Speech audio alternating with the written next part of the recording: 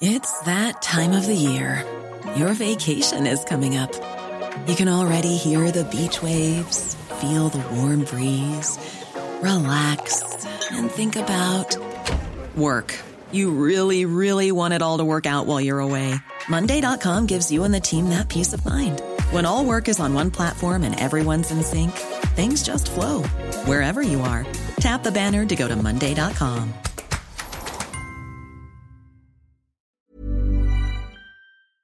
The Premier League All Access podcast is proud to be brought to you by Ladbrokes. Stay ahead of all the big games in the best league in the world, the Premier League. With the latest odds, form guides, expert opinions and more, the fans are the players at Ladbrokes. Are you in? Let's go. Play at ladbrokes.com, 18 plus, begambleaware.org. T's and C's apply. This is a Game Day podcast from TalkSport.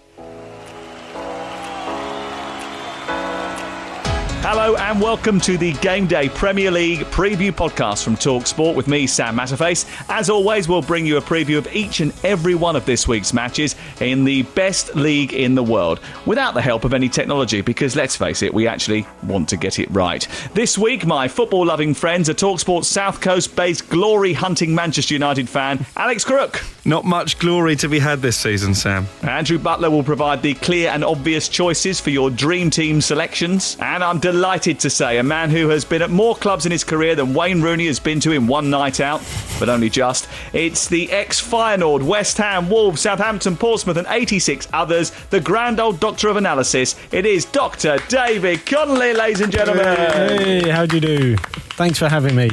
OK, Dr. David's surgery is just about to get open for business. Which one of your former clubs, by the way, has had the best start to the season, do you think? Of the 72, well, let's narrow it down to a few in the Premier League. It could be the likes of Wolves, but they're stuttering along down the bottom. Southampton are doing even worse. Not as bad as Watford, though, but I'm going to have to go with the Foxes of Leicester. I think they're going great guns at the minute.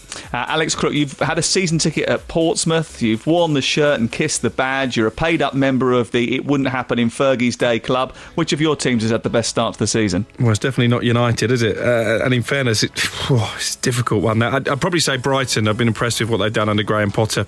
Southampton have been poor so far. Bournemouth, meh. Right, OK, let's get on with the North London derby.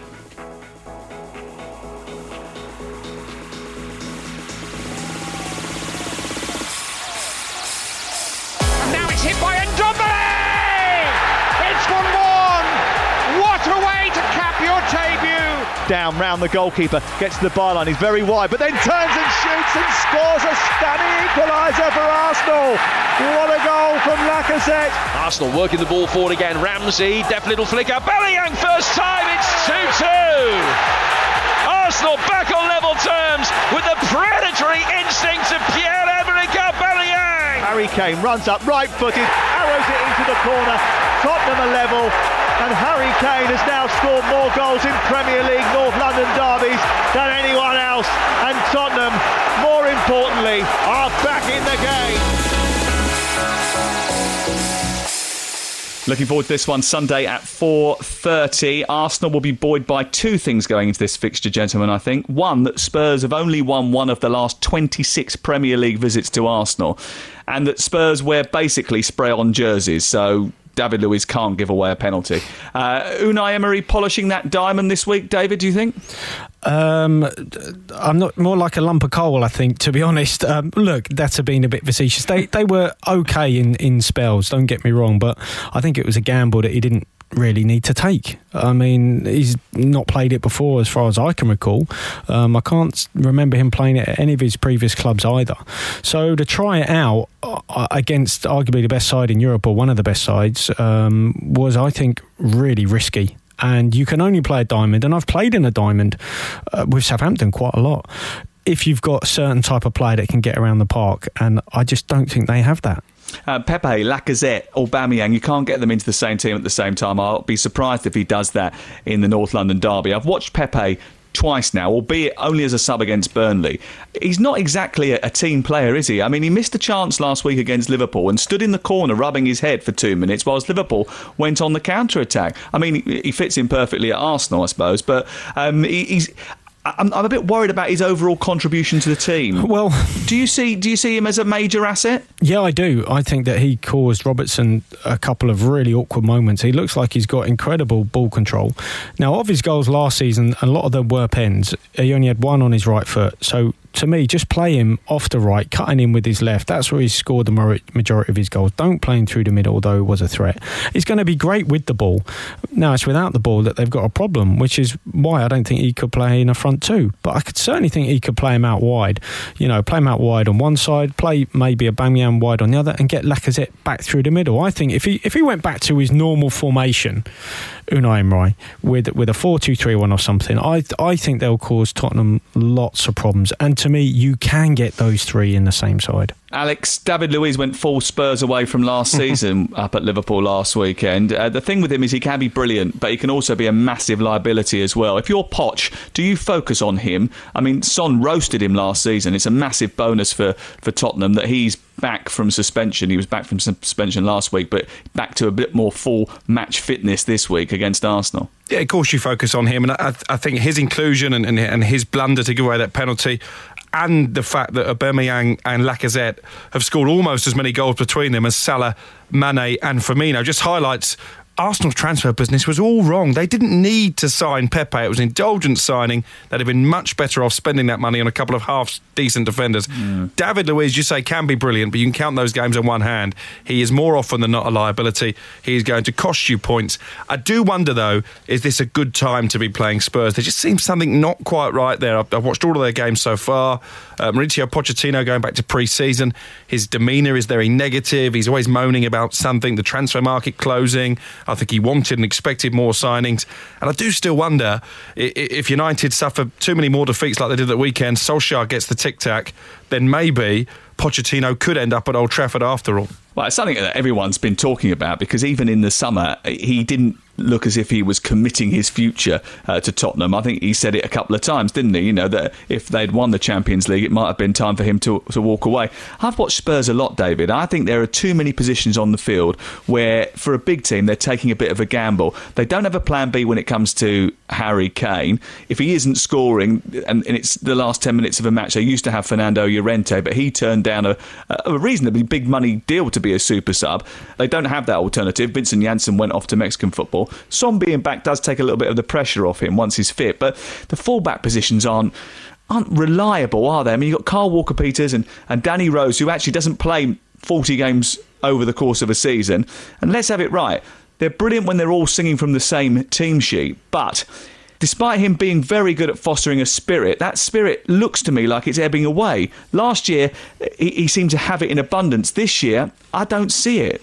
No, I think there's something in that. I mean, if you look at their performance against Newcastle, I think Harry Kane touched the ball 4 times in the Newcastle box. I mean, that is just not enough. And if you saw his positioning, he kept dropping deeper and deeper to get the ball. Now, that's where if an Eriksen was there, he'd be doing that for him.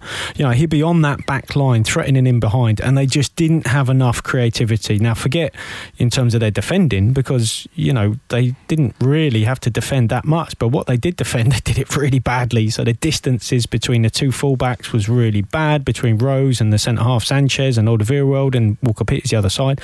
Distances and gaps far too big. And you've got to remember, Newcastle barely had the ball. Now, Arsenal are going to have a lot more of the ball, so they're going to be put under more defensive pressure. But, you know, if Harry Kane keeps dropping deeper and deeper, if he's starved of the ball, I mean, you know, how much longer can he keep Eriksen on the bench? I mean, he can't have a player that quality no matter what's going on. Now, I know this has been said about Poch, that, you know, you're either with him or against him, and if you fall out with him, that is it, you are done. He showed that with numerous players at various clubs. He will take no prisoners. He can be ruthless.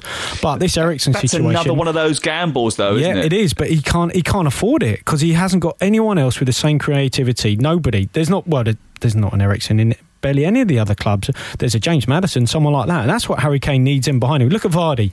He has similar amount of touches to Kane. He gets half a chance, he bangs it away. That's what Kane does, but, you know, not if he keeps coming as deep as he was against Newcastle. Okay, let's put our necks on the line here. What do you think is going to happen, Alex? I think there'll be goals. I would love to say Spurs, but their record, particularly the Emirates, is so poor. I think Arsenal might nick it. 3-2. 3-2. Well, Arsenal can outscore teams, I suppose, David. I mean, apart from Liverpool, obviously, and they have only played Burnley and Newcastle prior to that, but they do look like a team that will outscore teams over the course of the season. They've certainly got quite a lot in their armoury, pardon the pun. Yep, they do. I think they will score goals here. I think they'll win, but I think that if they give up as many balls into the box as they did against Liverpool, then I think Spurs will also score. But I'll be going for a home victory. I think they might nick 2 or 3, maybe 2-1. So many away wins last week in the Premier League. I was tempted to have a little nibble on Spurs, but I think this will end up being a high-scoring draw. 9 more games to come on our preview pod. This Saturday at 12:30, I'm heading to St Mary's to watch Southampton against Manchester United. Pogba out, daubed on the sign at the entrance to Carrington. Online abuse, missed penalties. Try and forget, if you can, the morons for a minute. Are there still troubles at Manchester United, or as Gary Neville suggested, will they win the title before Liverpool, David? To be honest, it's a little bit similar to Tottenham. Have they got enough? Did they do enough? Tottenham got the shiny new stadium. Have they got a shiny new team? Man United, they've got the shiny stadium, but the team just hasn't been strengthened in the right areas. If Martial's a doubt, you haven't been to Old Trafford for a while. If you think it's a shiny stadium, well, exactly. But it's obviously got that, and this is the problem, right? It might not be shiny, but it's got that expectation of 70,000+ in there that want to see a certain type of football, and they certainly didn't see it last week. I mean, it was a really poor performance. They're struggling. They're struggling up top. I mean, if Martial... And you've got to remember, he's only 23, Martial. That's pretty young to be carrying that... He's basically carrying that number 9 shirt.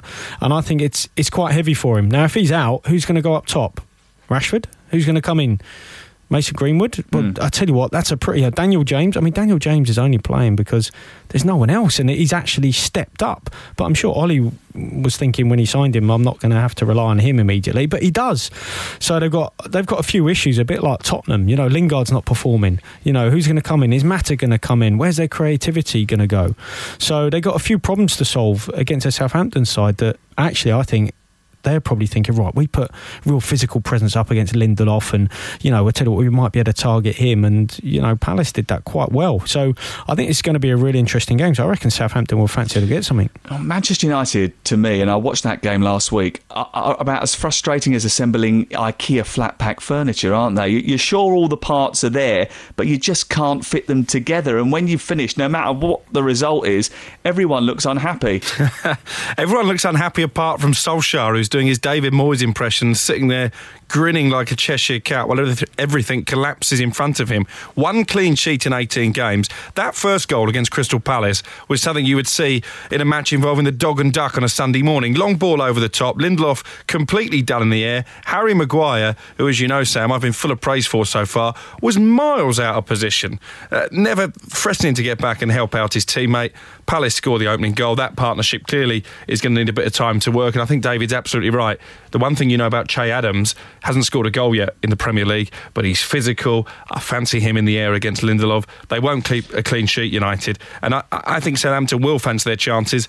Nathan Redmond obviously hobbling off in the cup game in midweek. That's going to be a blow if he isn't fit, because I'm not convinced by Adam and Ings as a partnership that they seem to want to make the same runs and get in the same sort of positions. I think the result is going to depend solely on what mood Paul Pogba is in, and that's a worrying trend for Manchester United. He was terrible in this fixture last season. It was live on TalkSport, but unfortunately for United, given the baggage that he brings, they only seem to play well when Pogba fancies it and is in the mood. But he is one of these sort of characters that Manchester United actually, and there's a reason why they've rallied around him in the last couple of weeks and tried to sort of put their arm around him and say how brilliant he is. They need because him. That team actually don't have much creativity. No, absolutely. And he is it. If he is on form, he is going to come up with something which is probably going to lead to a goal at some point during the 90 minutes. He may well give away the ball 2 or 3 times out of 5, but ultimately there's also a moment of genius in his locker as well. So they do need to keep him on side. Ole Gunnar Solskjaer has to. Absolutely. And I think, as I said, you saw that in that game, but you don't expect a goalkeeper of David De Gea's ability, one of the best played goalkeepers in the world, to let in a strike like that, and that's just not good enough for Man United. In the olden days, whether it was Schmeichel or Van der Sar or whatever, if they'd have got through, they would have easily kept that out. So Pogba's mistake we wouldn't even be talking about it. But you say you don't expect that from David De Gea. you do expect it from David De Gea if you've been watching him for the last 18 months. He was terrible in the World Cup for Spain. He was terrible last season for United, probably cost them a place in the Champions League towards the end of the season with the mistakes he was making. We've said this before off the air, Sam. I'd have sold De Gea, let him go to Real Madrid or wherever he wants, and stick Romero in. He's a very good goalkeeper, Romero, and David De Gea has become a liability. Yeah, but to be the number one at Old Trafford, we've seen numerous goalkeepers try and fail. I think you need a special personality, and I'm not sure he would have been the answer. One of the problems they have solved, of course, because after tinkling the ivories in one of the weirdest announcement videos 18 months ago on joining Manchester United, Alexis Sanchez is off to play his piano in Milan. To be fair, it's the only time during his tenure that he hit the right notes. Sum up his tenure for me in one word. The piano in Milano, is that it? Woeful. Yeah, I mean, he's been a failure, like an expensive one at that. And I think with him gone, Lukaku gone, that's the best part, nearly £1 million off their wage bill every week. So I think they'll be delighted.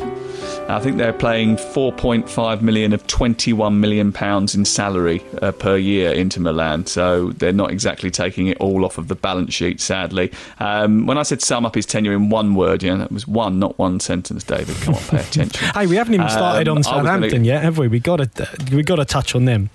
Well, I was going to talk to Alex about that because as the TalkSport man in the south, you've seen a lot of them. I think their transfer business has been pretty poor. They needed a better defence for me than they've got. And you're basically asking a championship front line to fire them out of trouble. Is that unfair or realistic? No, I think Ralph Hasenhüttl was expecting a lot more from this transfer window. He hasn't said it publicly, but I've just noticed over the last few weeks his demeanour has changed slightly. Since he came in, he's been a very upbeat character, very open, and he's just gone into his shell a little bit. And I think he's frustrated. I mean, they had a centre-back whose last game in Germany was an 8-1 defeat playing at left-back against Brighton last weekend. He did OK, Kevin Danso, but what that does show is a lack of faith that Hasenhüttl has in Cedric, who can play in that position, and Maya Yoshida, who's been there a long time and has played at left-back. The defence is an absolute accident waiting to happen. It's a major worry. Che Adams hasn't hit the ground running as they would have hoped, yet to score, as I mentioned earlier. Danny Ings, despite the fact he's worked really hard to get fit over pre-season, still doesn't look 100% sharp to me. Their best players are Nathan Redmond, who's injured, and Pierre Højbjerg, who is having to do a lot of work in midfield just to protect that back line. And he's playing left-back because he played left-back last night in the Cup against Fulham. And, I think they need, if Bertrand is going to stay and he wants to stay, and he's got a couple of years there, then he needs to make sure he actually starts playing and it shows a bit of character, because I think Southampton do need them. They really do, because their performances have a bit of a stuttering start.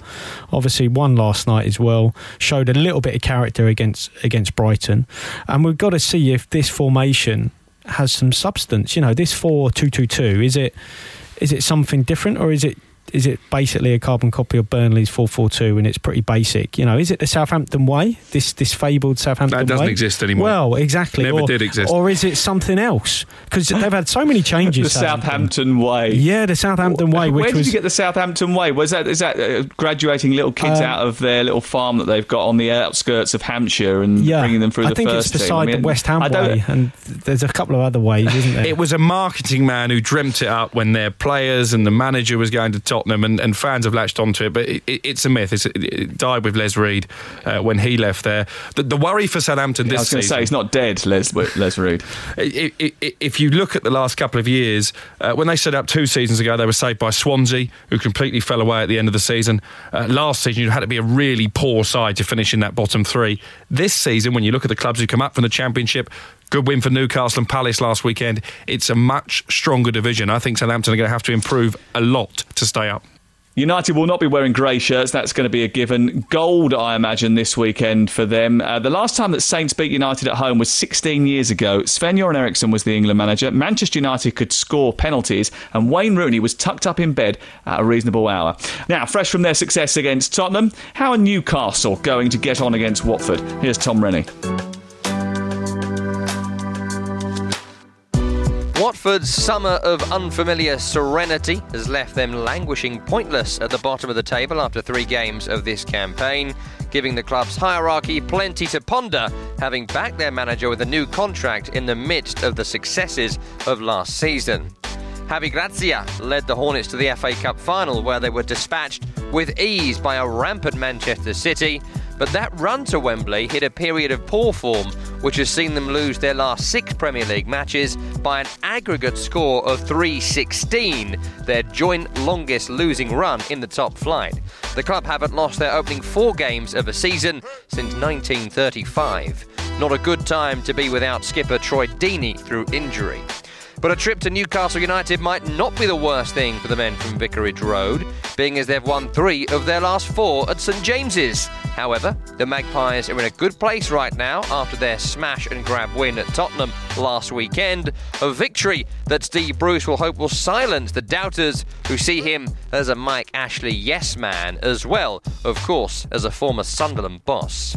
Joelinton's first goal for the club gave them that win last week, but it was also built on defensive stability and organisation, something some seemingly unfounded reports suggested Bruce was not capable of delivering.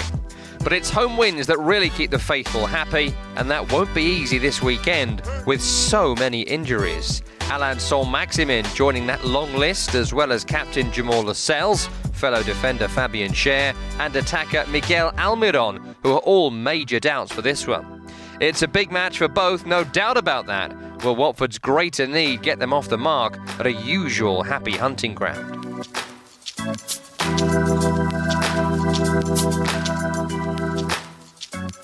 Time for our Twitter takeover this weekend. We are focusing on Manchester City and Brighton. Our army of Twitter followers are here to help ensure that we have our fingers on the pulse of the big match with the match-going Balti. There's never been a faster or easier way to start your weight loss journey than with PlushCare. PlushCare accepts most insurance plans and gives you online access to board-certified physicians who can prescribe FDA-approved weight loss medications like Wegovy and Zepbound for those who qualify. Take charge of your health and speak with a board-certified physician about a weight loss plan that's right for you. Get started today at plushcare.com/weight-loss. That's plushcare.com/weight-loss. plushcare.com/weight-loss. Millions of people have lost weight with personalized plans from Noom. Like Evan, who can't stand salads and still lost 50 pounds. Salads generally for most people are the easy button, right? For me, that wasn't an option. I never really was a salad guy. That's just not who I am. But Noom worked for me. Get your personalized plan today at Noom.com. Real Noom user compensated to provide their story. In 4 weeks, the typical Noom user can expect to lose 1 to 2 pounds per week. Individual results may vary. The Premier League All Access podcast is proud to be brought to you by Ladbrokes. There's a lot more to those 90 minutes than what goes down on the pitch. With the latest odds, form guides and expert opinions, you'll know the score with Ladbrokes. Odds update on Talk Sport with Ladbrokes. Are you in? Let's go. Play at ladbrokes.com, 18 plus, begambleaware.org. T's and C's apply. Eating super fans. I mean, we are doing that anyway by including Alex Crook in this podcast this week.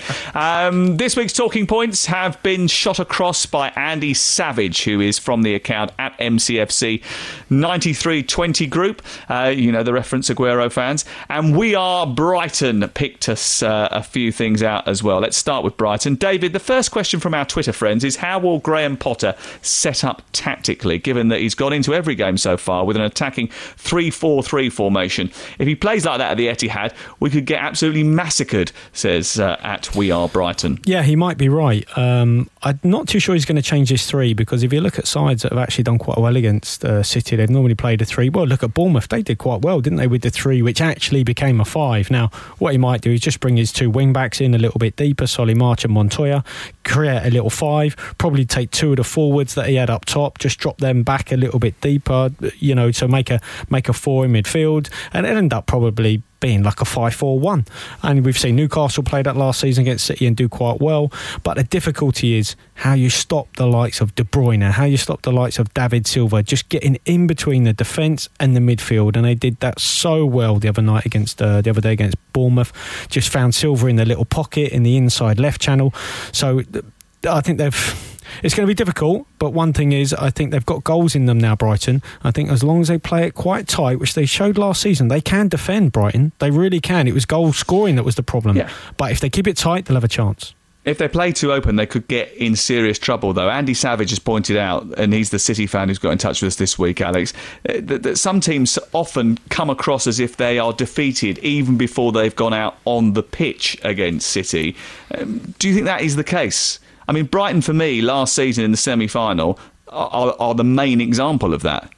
100%. Again, I don't want to hark back to the Fergie era, but it was the same when teams went to Old Trafford.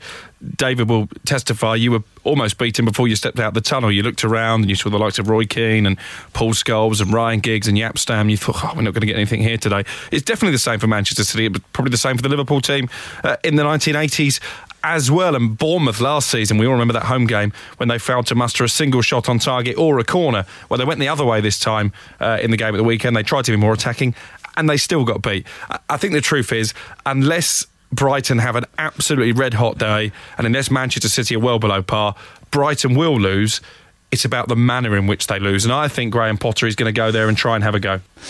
Finally, and this is a favourite of the Brighton fans, they want to talk about Alireza Jahanbakhsh and Jurgen Locadia. Do you think, as TalkSport's South Coast correspondent, that Chris Hughton misused them, or they're just not cut out for the Premier League? Because Jahanbakhsh did very well in the Eredivisie. I mean, Alfonso Alves did very well in the Eredivisie, but also Mason Mount did very well at Vitesse Arnhem, was their player of the year, then came into the Championship, got used to a more physical style of football, then moved into the Premier League and has taken to it like a duck to water. So it's not always the case that just because you're good in the Eredivisie means that you can't transfer those skills to the Premier League. I mean, David Connolly did it, but ultimately it does depend on what sort of team you fit into, doesn't it? Because the players that come out of that division technically are usually more sort of used to spending time with the ball. I think it's harsh to blame Chris Hughton because I don't think he signed the players. Brighton did the deals and he was just asked to coach the players. I'm not sure either of them are really Chris Hughton players, didn't work hard enough, which is the number one aim that you need if you're going to play in a Hughton team. I've seen a lot of Locadia, apart from a cup game against Coventry when he did very well. No disrespect to Coventry, that's a different kettle of fish to the Premier League. He never struck me as a Premier League player, and Jahanbakhsh has been absolutely woeful, to be honest. So whether he might get a renaissance under Graham Potter, Locadia won't, because he's off to Germany to spend the rest of the season at Hoffenheim. OK, another big game on Saturday. Burnley inviting Liverpool round for an upset.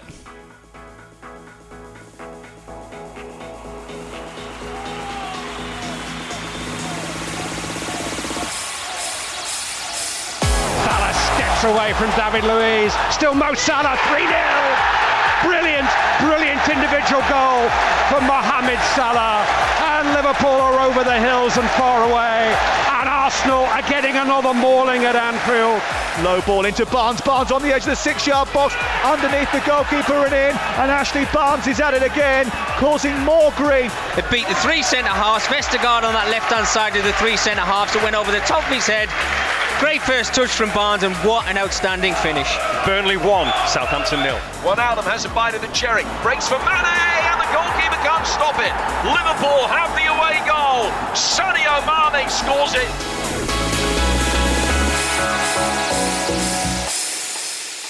I am really intrigued by this because I think Burnley will be much better at halting Liverpool than Arsenal were, as mad as that seems, because they're more defensively drilled, they've got a better pattern of play, and they're very good at being extremely disciplined and timing their border raids, David.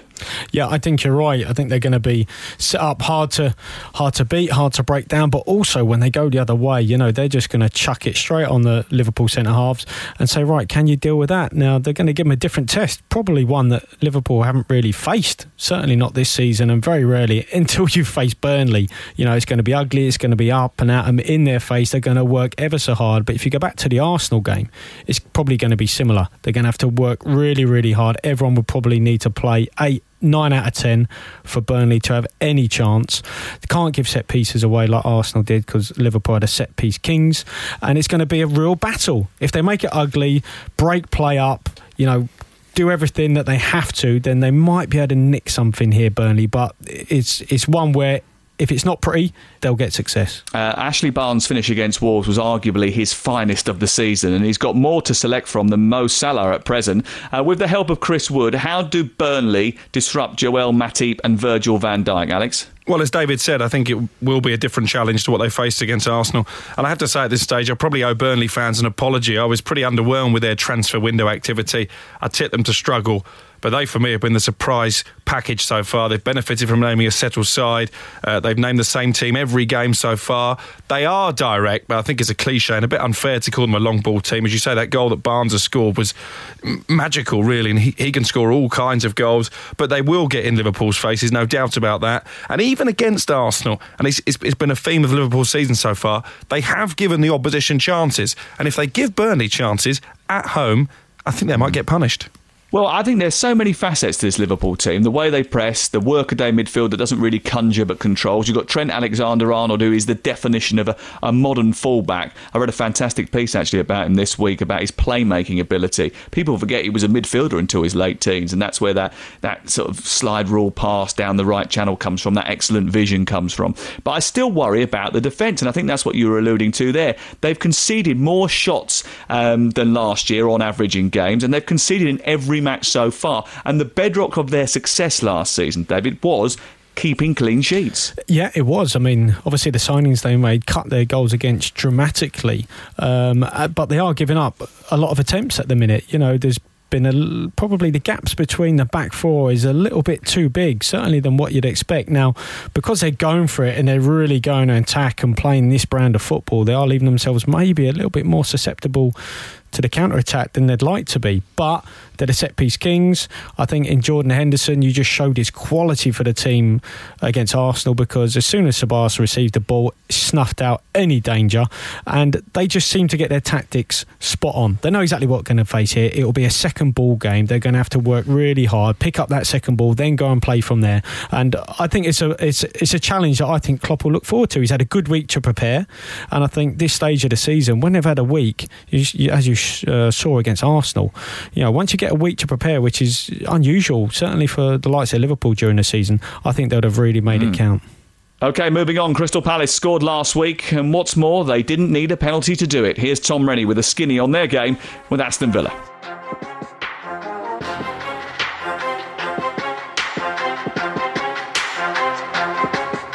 Those doom clouds that have hovered over Selhurst Park were temporarily lifted after their shock win at Old Trafford, only to be reformed following Carabao Cup humiliation and elimination against Colchester United in midweek. And there is the essential problem with the Eagles. Away from home, they're amongst the best in the business. In front of their passionate and boisterous home fans, they continue to flop. In Premier League history, Crystal Palace have won just 51% of their total points in home games, the lowest such ratio in the competition. But if they can work out a way to win games like this, coupled with their away game successes, then they could be a side to be reckoned with in the top flight. In fact, 2019 has been good to Roy Hodgson on the whole, with only Manchester City, Liverpool and Arsenal winning more games in the calendar year. Sometimes it's hard to see the wood for the trees, with Wilfried Zaha's future taking so much of our attention. At last check, yes, he's still there and available for this weekend. Still no Mamadou Sakho or James Tomkins at the back, however. For Aston Villa, what an atmosphere at Villa Park as they picked up that win over Everton. A feeling so enjoyed, they thrashed Crewe Alexandra 6-1 in midweek for good measure. Dean Smith has a happy camp on his hands right now, and they'll not want to lose that momentum, so may well go on the front foot from the outset here, especially with striker Wesley settling quickly in claret and blue. Villa are looking for back-to-back wins, and it's anyone's guess which Palace will turn up. This has all the hallmarks of a Premier League upset.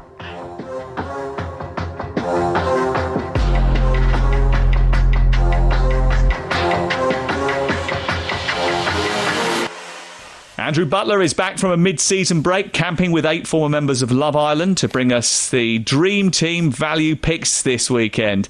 Now, West Ham's Super Seb had me at Hilaire.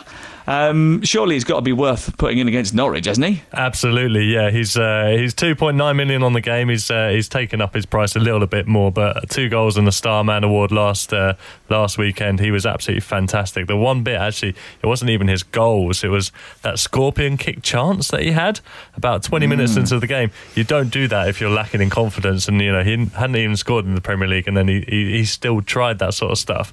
Ibrahimovic-esque. It was, yeah. It would have been brilliant if it had gone in, of course, and it would have meant that he could have gone on and got his hat-trick. But Sam, the best thing I think I like about Halle is that his middle name, I don't know if you know this, is Teddy. And that is obviously reminiscent of another West Ham legendary striker as well. But yeah, Sebastian Teddy Halle. I only found that out this week. But they've had so many false dawns, West Ham, with their in their striking department, that I thought actually it might be my turn this season. But they've got Halle. He looks all right. He's settled in quite well, and we'll see how he goes up against Norwich this weekend. I think they have had more Premier League goal scorers than any other team in Premier League history, such as the number of people that have been given a chance by West Ham United. We're just delighted to have you back, by the way, because that's the sort of quality storytelling that you bring to the party, which is why the Love Islanders wanted to take you around the campfire for a week. I wish it what was about Love Todd Islanders. Cantwell? Todd Cantwell, he played brilliantly. Obviously, he's young lad, local. It was one of those kind of dream come true type moments. Unfortunately for Norwich, obviously they didn't quite get the result that they needed, and I have a feeling that might just be Norwich through and through over the course of the season, and that they might get close but not quite get over the line in some of those sort of games. Chelsea just did enough to get the 3 points, but a great moment for Cantwell to get on the score sheet. I love his I like the look of him. And I like his hair. You like his hair? I knew he was going to say that. Yeah. I like his hair. I've not seen enough of him to really judge what he'll be able to do over the course of the season. But his hair's looking fantastic at this point in the season, I've got to say. Don't you think he's a bit like some of these West Ham players? Don't you think, in terms of how he plays, like your Lanzinis and your Felipe Andersons? He's got that bit of creativity about him, and I really like him. Yeah, goal and a couple of assists already in the Premier League. That's not bad at all, is it? I actually stood in a very cramped Carrow Road tunnel as Todd Cantwell came past me, and it did look as if I'd just wandered into a school corridor. He's very, very young looking. Unlike Tiemo Pukki, who has scored 5 of their 6 goals so far, which is 83%, and had 12 of their 33 shots on target. He doesn't do much, but he does bag goals. Is he expensive in the game now? I imagine after his start he will be. Well, he's actually the highest point scorer in the game, which is, he's scored 5 goals, so you'd expect him to be up there, but he's 2.2 million. He's gone up a little bit, but he's been brilliant, and I owe him an apology. I'm not sure if he does listen. I assume that he probably does. I said at the start of the season that I wasn't sure he'd be able to make that step up to the Premier League. Like you say, he doesn't do a lot. He just scores goals, and sometimes you get those sort of players. It's amazing though, someone who just scores goals. Those players who come up they're through quite the important, Championship, aren't they? Yeah. And they kind of, you think, if they're a type of player that feeds off scraps, maybe they won't have as many opportunities in the Premier League. Yeah, he's fantastic. He's a fox, isn't he? He's a fox in the box. Yeah. And I do apologise to him. I hope he hears this, and I hope he takes that on board. Okay, he'll be inviting you on his holiday next. He's welcome. Do you know the last time Norwich beat West Ham away? Do you know the date? I don't know. Was it a special I'll give you some clues. The Louvre's pyramid had just opened. Okay. Iran and Britain had fallen out over Salman Rushdie's Satanic Verses, and Nick Faldo was just about to be the first English winner of the Masters. Okay. Any guesses? 93. I'll go 94. Oh, March 1989. Oh, not right. close Wow. at all. Talking of not close at all. Yeah. Talking of not close at all, let's move on to Chelsea and Sheffield United. Surely this is going to be a rampaging Chelsea win after their magnificent performance down at Carrow Road last weekend. It's going to be 96 years, 328 days since Sheffield United kept a clean sheet at Chelsea. So are we all picking top boy Tammy this weekend? I think so. I think you have to. He's similar to Pukki, actually. He was impressive in the Championship, and you kind of think, is he going to make that step up? And he has. He's looked more than decent enough offering that Chelsea have had to, they have to put up with him this season, obviously because of their transfer business. They've got Giroud, who did a decent job the week before, but I thought Tammy Abraham was really impressive against Norwich. You know, they're going to rough him, tough him around, make no mistake. Yeah. So it's a different battle for him. And when he's had the ball in the box, I've got to say, in the air, he doesn't look like he wants to head it. A bit like Giroud would, obviously, that's what he thrives on. Tammy wants the ball on the deck and, you know, has to be slid in. So different challenge here. It'll be interesting. But I think if he can bag here, it will show that, you know, he might be the man for all occasions. Yeah. Olivier Giroud doesn't want to head the ball because it would mess up his hair. Are Jack O'Connell and Chris Basham super value for Dream Team pickers because they pick up assists as well as the very odd clean sheet? I noticed that the overlapping centre-back thing didn't quite work against Leicester City last weekend. No, not quite. O'Connell got in that sort of position a couple of times. Actually, the player that is the highest scoring Sheffield United player so far this season is Oliver Norwood. He's only got 19 points. Really? Not too bad. 2.2 million in the game, and recently retired from international football despite being only 28. Great passer of the ball. Yeah, well, he's got one of the Leicester spotted wands of a right foot. Now it's usually wands of a left foot. Now Ollie Norwood for me has got a wand of a right foot. He's fantastic, like ability wise, and we'll just see what Sheffield United can do in this game. I think it's probably their first big test of the season. Obviously they drew against Bournemouth, beat Palace, lost to Leicester, they beat Blackburn in the Cup earlier in the week, and it'll be interesting to see what they do against the Chelsea team who are just getting going, I think. Okay, I think McBurney and Sharp will be pressing for a start in this game after their impact against Leicester. McGoldrick looks a little bit short at this level for me. Andrew, thank you very much. Cheers, indeed. Now, Bournemouth were lucky it wasn't a little bit more comprehensive against Manchester City on Sunday, but how will they get on against Brendan Rodgers' Leicester? Tom Rennie is back.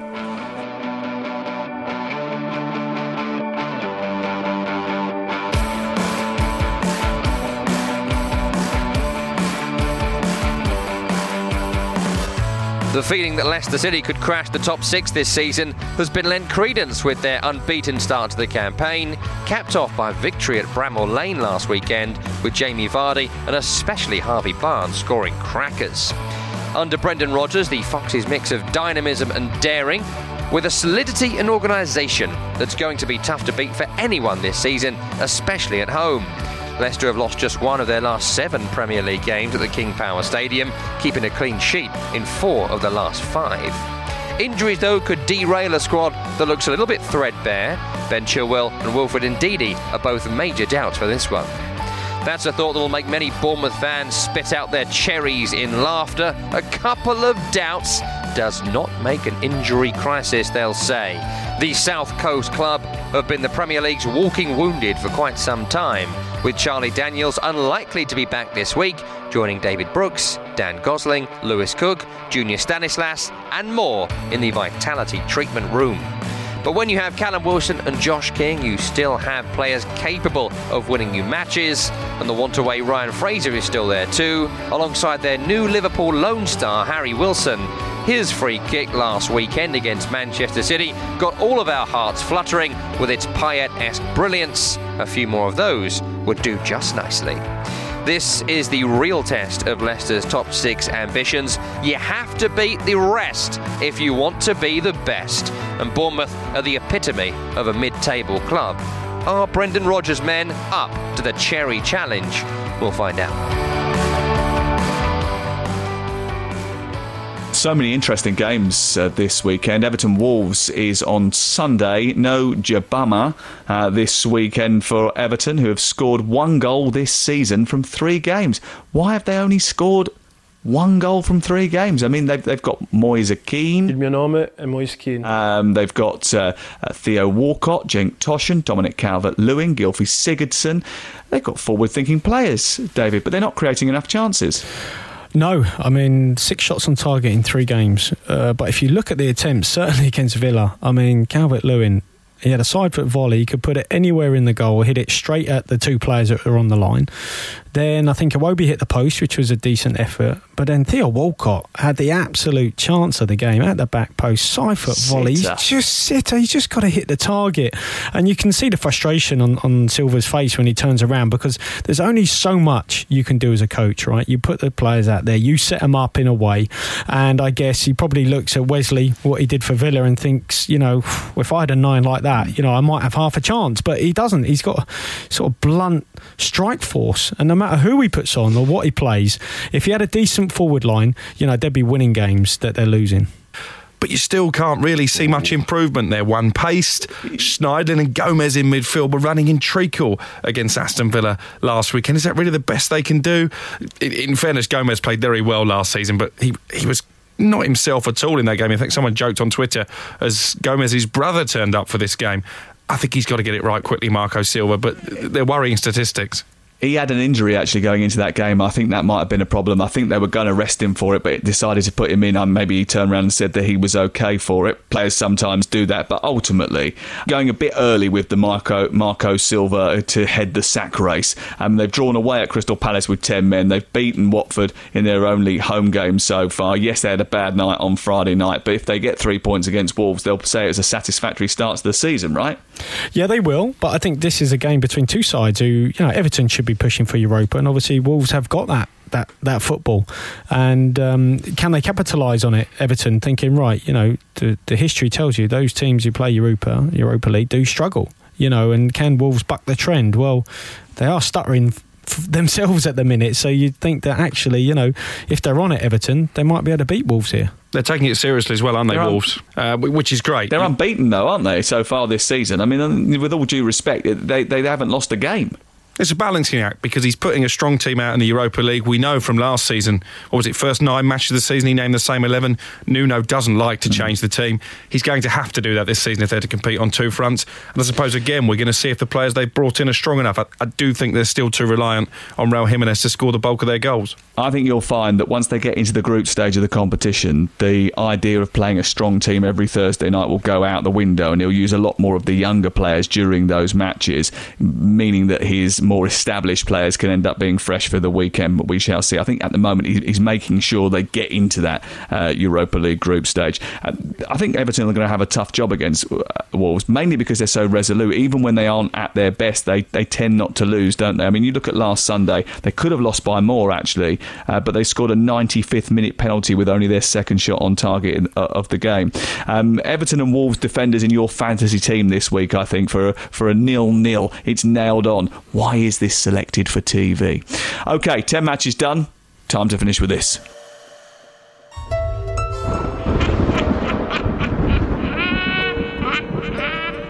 Yes, it's time for the commentator's curse. Last week I gave the big up to Anthony Martial, only for him to fail miserably at Old Trafford against Crystal Palace, but he wasn't the only one.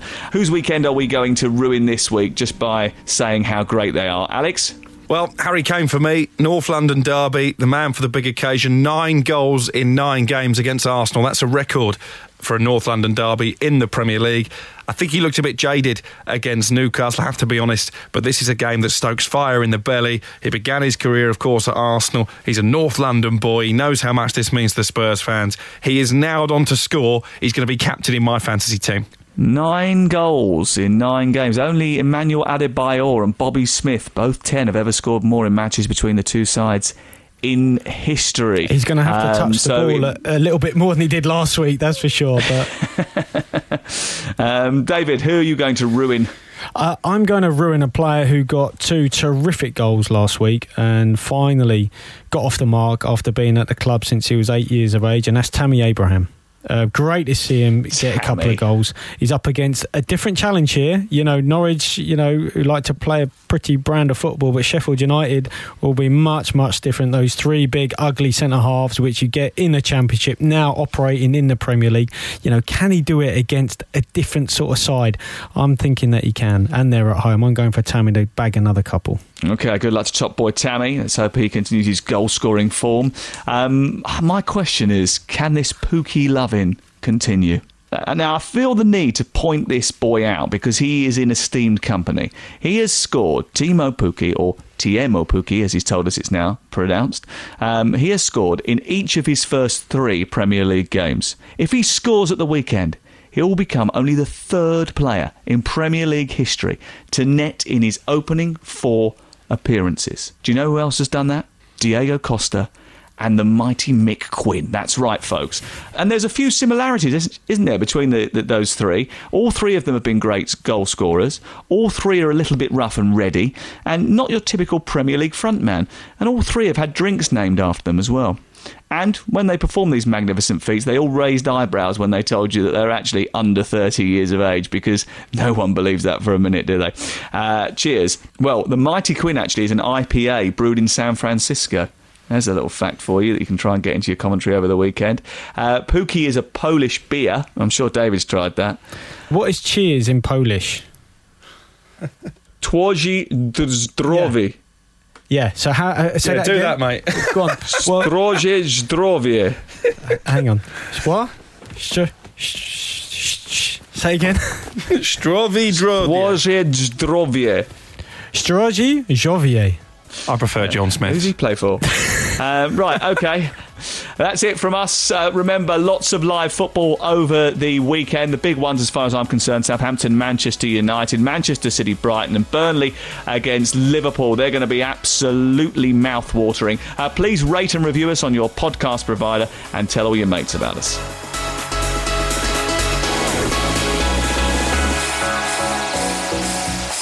That was a Game Day Premier League preview show, a TalkSport exclusive podcast. The Premier League All Access podcast is proud to be brought to you by Ladbrokes. The latest odds, we set them. Form guides, we've got them. Expert opinions, we share them. The best fans in the world deserve the best. Be match day ready before the whistle blows with Ladbrokes. Odds update on TalkSport with Ladbrokes. Are you in? Let's go. Play at ladbrokes.com. 18 plus. BeGambleAware.org. T's and C's apply.